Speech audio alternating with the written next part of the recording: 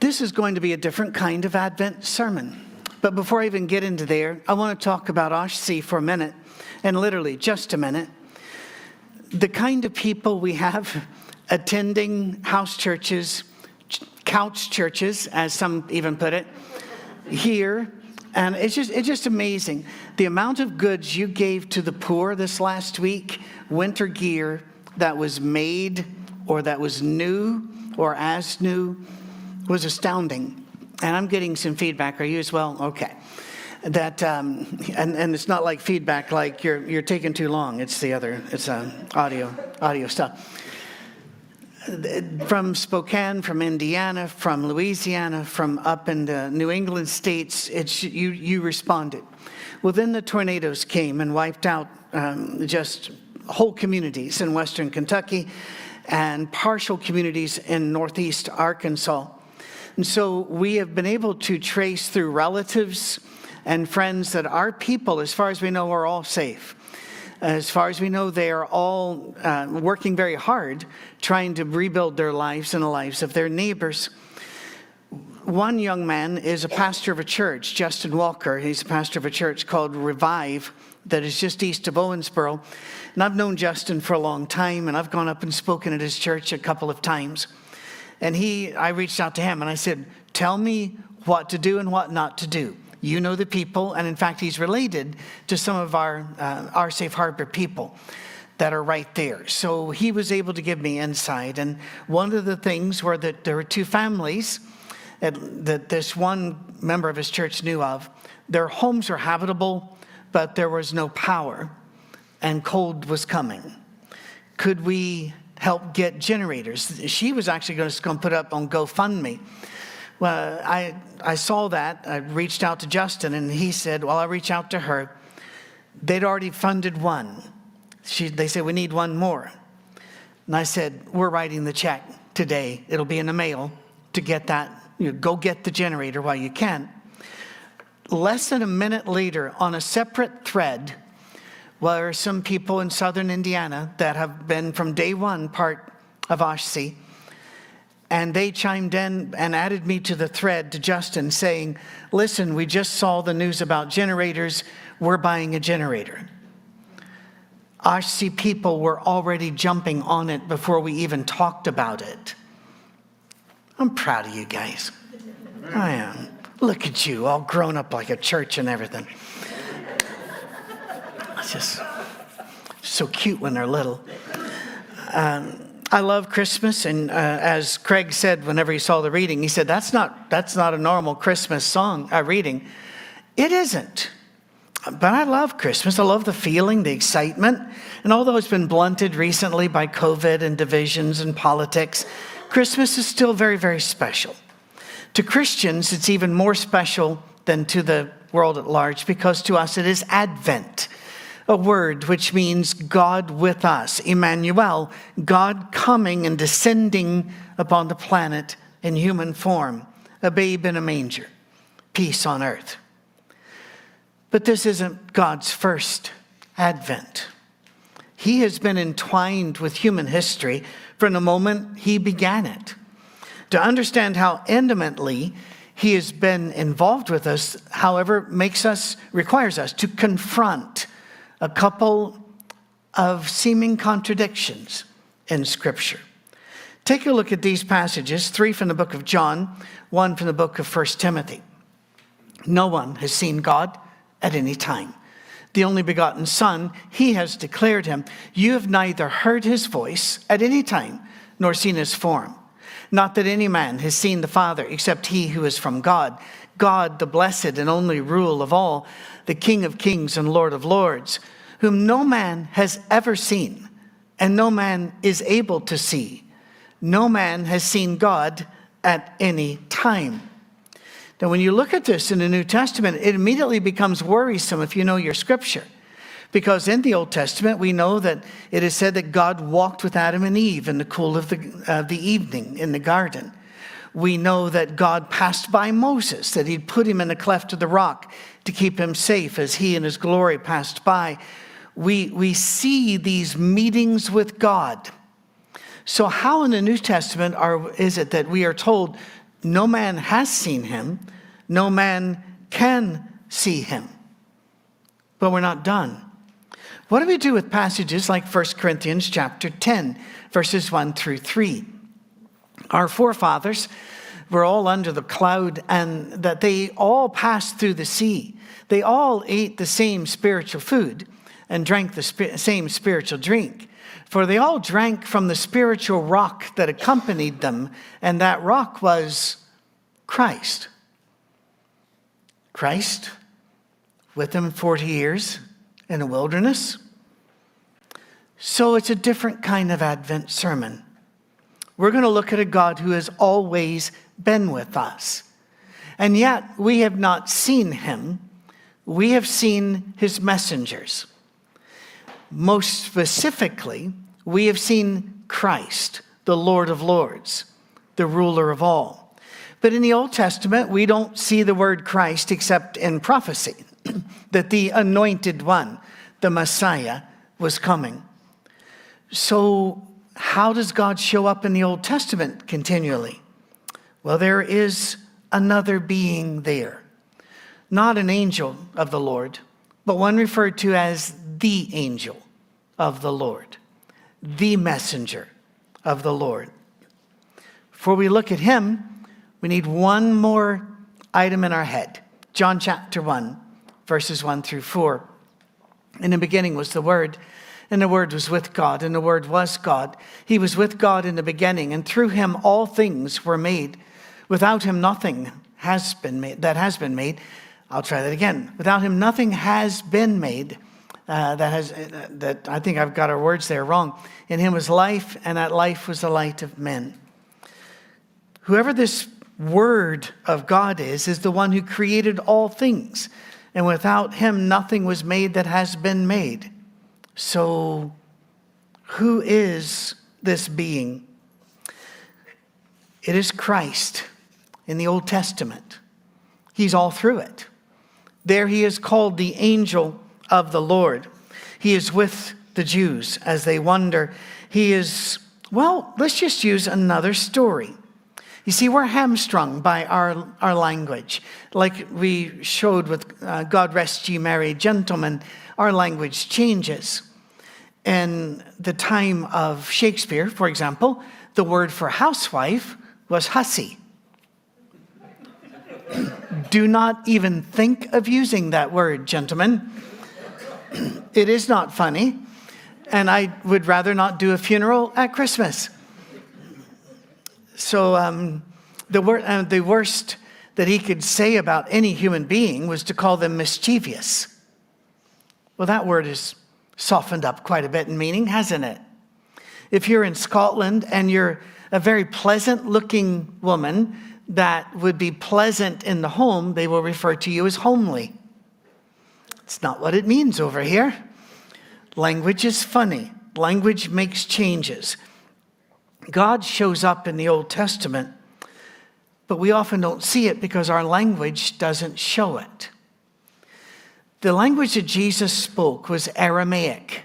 It's a language which, by the way, is in danger of becoming extinct because the last native speakers are trapped in war zones and they have no government or army to back them up. But the Aramaic that Jesus spoke was also the Aramaic in which people wrote many of the old scriptures. And those scriptures were called targums by students of these things. The targums of scripture, when we read them, all of these contradictions evaporate. Now we know what we're watching. One story to illustrate. One of my favorite stories is a heartbreaking story out of Genesis 16, verses 7 through 13. It is a story of Hagar. Now, we all know the story. If you're church people, we're aware that we have non-church people, and we even have atheists and agnostics that watch, and you're always welcome. As we've said, this will be safe for you too. We're not going to make fun of you or ridicule you. But if you're church people, you know that Abraham, and we're just going to use his later name. We're not going to chop it up to Abram, all right? Abraham was promised that he would have a great number of children. His descendants would be numberless, like the stars of the heaven or the sands of the seashore. And yet, he's old, and Sarah, his wife, is old, and they have no children. And so through a very weird and sad experience in Egypt, they find another woman living with them. The Pharaoh down there had decided that he had crossed a line with God and did not want to mess with that God. And so he asked Abraham to take Sarah and leave, and he gave her a present, a woman. Yeah, he gave them a woman who was one of the slaves there, just as a way of, here's your bonus if you'll leave. So we're already brokenhearted for this person, but it gets worse. Her name wasn't Hagar, because that's not a name. The word Hagar means foreign person. We don't even have a name for her. She was somebody who had no nation, no identity, no rights, and could be handed off like an old leather bag to this strange old man and woman that are traveling through. And that's what happened. Abraham and Sarah decided, well, God's not producing children through us, so he must want us to do it. There's always the danger of God's not doing what we want him to do, so let's form a committee and do it for him. That couldn't possibly go wrong. And it always does. And so Sarah says, Abraham, you raise up a child through Hagar, and that'll be the start of our descendants. Now, to us, this sounds barbaric for the simple reason that it is. But in that society, it was believed that any children of the servants or the like were all descendants of Abraham. So as horrible as it was, this took place. Hagar becomes pregnant, and Sarah's not happy. Now she's jealous, as it would be. This is a bad idea before it started. And so she requires Abraham to drive Hagar off into the desert to die. And he'll do that not just once, but twice with Hagar. It is one of the most heartbreaking stories you can imagine. And yet, this woman who has no name, who is able to be raped at will, and we need to call it what it was. There's no consent when a power differential is that great. This woman is met in the desert by the angel of the Lord, who says, I've got you. I see you. I know you. And I will not forget you. And I will raise up through your son a great and wild people. He even says they will be like a wild donkey. Now, to you and I, that's not, we don't say that at baby showers. We don't go in and go, well, he's going to be like a wild donkey. Well done, you. Again, language. But it meant no master can tame him. He will be free, self-sufficient, and he will have no ruler over him. It was a compliment. It was an assurance.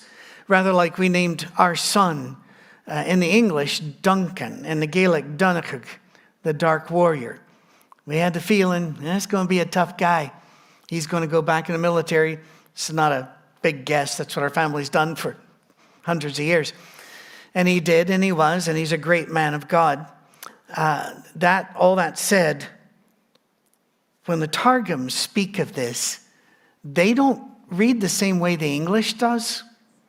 Look at this. She gave thanks to the Lord whose word spoke to her. What is the name of Jesus given in John chapter 1? The Word of God. What is the name that is given to Jesus as he conquers in Revelation? Lord of Lords, King of Kings, and the Word of God. She met the Word of God in the desert. In another Targum, it adds this, and Hagar gave thanks and prayed in the name of the word of the Lord who had been shown to her. Christ's first visit to this planet was not in Bethlehem. He was in the garden. He was with Adam and Eve. He was the one who met Hagar. She had seen the warrior king, the one who in Revelation 19 had come to save his people from all destruction and from the rulers of this world. She had seen the word of God. It's not the only time. Oh no. In fact, there are quite a few, but we're not going to look at many of them this morning. Genesis 18, again, a very strange passage. Abraham, and again, we're using his full later name. Abraham and Sarah are camped. And here come three strangers. Now, as soon as they saw the strangers, Abraham did what you were expected to do in that time. And that is, he ran to them and insisted that they accept his hospitality, stay with him, and eat with him. This is still the way things are done in most of these cultures. There's a wonderful young Jewish man named Drew Bensky who has now visited every country on the planet. Now, when you are a solo, young, red-haired Jewish man, many of these countries would seem to be very dangerous. And some of them with the police were, and some of them with the government were, but not with the people. He's done several videos. All of his videos are up on YouTube, and you can watch them for free, or you can be a subscriber and pay him some dollars. But they're worth watching. Just his spirit, his desire to, we are all one and we're all the same. It just drives him forward, and I really appreciate him. But he's done several videos on how everything in Iraq is free. Everything in Afghanistan is free. And he'll show how he keeps going, and he'll eat and he'll try to pay. And they're going, no, you are our friend. You are our guest. Whenever he needs something, no, you are our friend. And they will not let him pay. You are our friend. That's the culture that was there at this time. So Abraham goes, brings them. And as he feeds them, it's not Omicron, it's not COVID, it is advanced age. It is. It's just, I'm allergic to Tennessee. I love it here, but Tennessee's trying to kill me slowly and publicly, so there'll be witnesses. As they visit, they all get up then and start to leave. Two of them walk off just a little bit while one hesitates and stops. The third one looks at the two angels and says, "Shall I keep from Abraham what I am about to do?" All of a sudden, these are not the three of the same. All of a sudden, if you're not getting chills, you're not paying attention. Something has happened on the planet.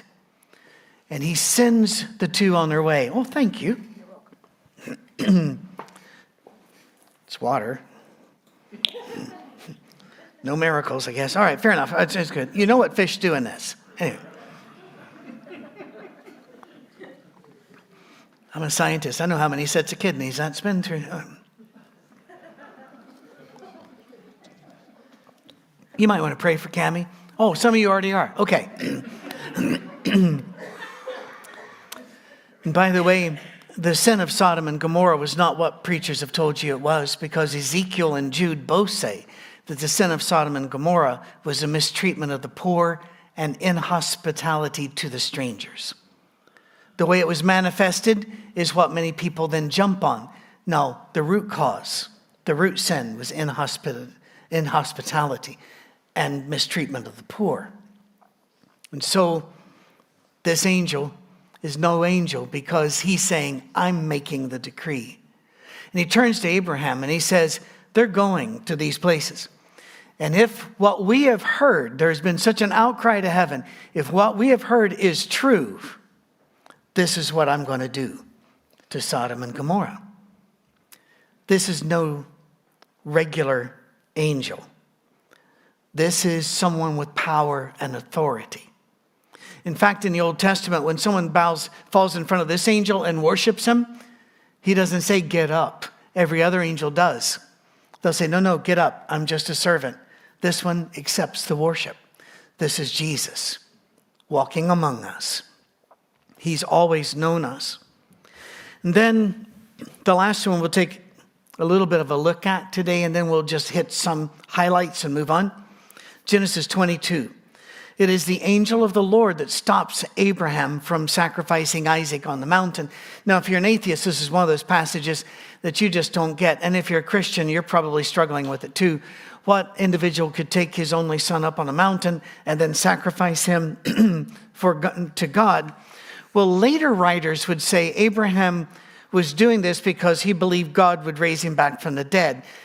Still, there's an issue. There's a problem. The rabbis tell us that the name given, the words, the nouns given to describe Isaac at that time didn't mean a young man, didn't mean a teenager or a kid. It meant somebody about 30, which made me think, if I have a 30-year-old still living in my tent, but maybe even then. No, maybe not even then. But as he get up to the top, Isaac looks around and he says, Where's the lamb? Well, of course, later John the Baptist would point and say, behold the lamb. But we're skipping ahead. In most of our Bibles, because they came from Greek, they will read Jehovah Jireh, the Lord will provide. The Targum in Genesis 22:8 reads, the word of the Lord will prepare for me a lamb. The word. Now you know what John meant and what his hearers understood when they heard the opening lines of his book.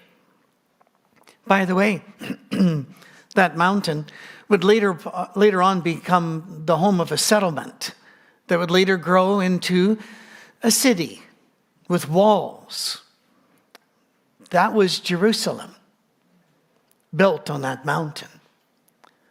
And on that mountain where God would not let Abraham kill his son, God sent the Word who provided the Lamb of God who takes away the sins of the world, would die on that mountain and no one would stop the death. Abram didn't know that. We do. It's perhaps good to remember that sometimes when we look about and think God's not doing his job, that it's because we haven't seen the end of the story. But we move on. I'll move through these very quickly, but we'll come back to them in a couple of weeks. In Genesis 32, Jacob says he wrestled with God. The Targums say he wrestled with the angel of the Lord. And by the way, even in our Bibles, when Jacob later refers to this episode, in Genesis 48, he tells his son, I wrestled with God, the angel who delivered me. Yeah, God can be called an angel because the word for angel means a messenger.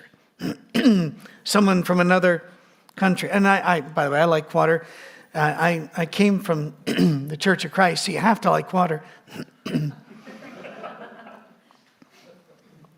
takes a lot of these to fill up a baptistry. And by the way, I had two people write last week asking if we believe in baptism. Oh yeah, we do. We will get to you if you want baptized. We'll find some way to get to you. It's important to us. In Exodus 3, you can actually see the transition, even in your English Bibles, because the angel of the Lord speaks to Moses out of the burning bush. But after that opening, every exchange is between Moses and God speaking. The angel of the Lord has the title of God there. And he's also, by the way, Stephen, and his big sermon before the Sanhedrin in Acts chapter 7, he refers to an angel, the angel of that was in the burning bush, as the messenger of God. Isaiah called Jesus the messenger of God, the messenger of great counsel. And then this. Moses asked this angel his name. Ask God his name. If I'm to go into Egypt and deliver these people in the name of a God, I need to know the name of the God. And so God looks at him, the angel of the Lord looks at him and says, I am that I am. It's the only name he gave them. Many centuries later, in a little village that was not much of any place, Bethlehem of Judea, would be born a baby, wrapped in swaddling clothes and lying in a manger. Born in controversy, rejected by the fine, upstanding religious people of the day, rejected by the learned ones, feared and rejected by the political class. Everything about his life was challenged. Everything he said was doubted. Even and perhaps especially his genealogy, foremost above them, his ancestry, whether he was legitimate in any sense of the term. And so in John chapter 8, verses 53 through 58, are you ready? They look at Jesus and say, "Are you greater than our father Abraham? He died, and so did the prophets. Who do you think you are?" Jesus replied, "If I glorify myself, my glory means nothing. My Father, whom you claim as your God, is the one who glorifies me. Though you do not know him, I know him. If I said I did not, I'd be a liar like you." By the way, I know that doesn't sound Christian. I've had people in my life say, "Well, no, that doesn't sound..." Don't try to out-Jesus Jesus. You're allowed to speak. I'd be a liar like you, but I do know him and keep his word. Your father Abraham rejoiced at the thought of seeing my day. He saw it and was glad. Now unpack that one, by the way. They say, "You are not even 50 years old," the Jews said to him, "and you've seen Abraham." "I tell you the truth," Jesus answered. "Before Abraham was, I am." He has always been here. When he told his followers, "Lo, I'm with you always, even to the end of the age," that wasn't a new thing. He's been here since Eve and Adam in the Garden of Eden. He was there outside the gates of Jericho. He was the one who saw Hagar. And spoiler alert, little story later, there will be a woman, childless, rejected, unloved, who would later speak of the angel of the Lord and say, "I have seen the God who sees me." Hagar would have understood. He has always been Emmanuel. I don't know what kind of Christmas you're having. If you're alone, if you're in fear, if you're sick, if you've had recent deaths in your family, if you're terrified of what's coming around the corner, I know that for many of you, it's not a holly jolly Christmas, and I get that. For those of you for whom it is, don't feel guilty. Enjoy the holly, the jolly, do it. But for those who aren't, you also need to know Christ has not failed to come for you. He is the angel of the Lord. He is the Word, the Lord of Lords, the King of Kings. And before Abraham was, he is. No wonder he could say, before Abraham was born, he looked forward to my day, and then when he died, he saw my day. For he is the great I am. Craig has gifted us with a song, and we're going to ask him to come up and lead us in that song.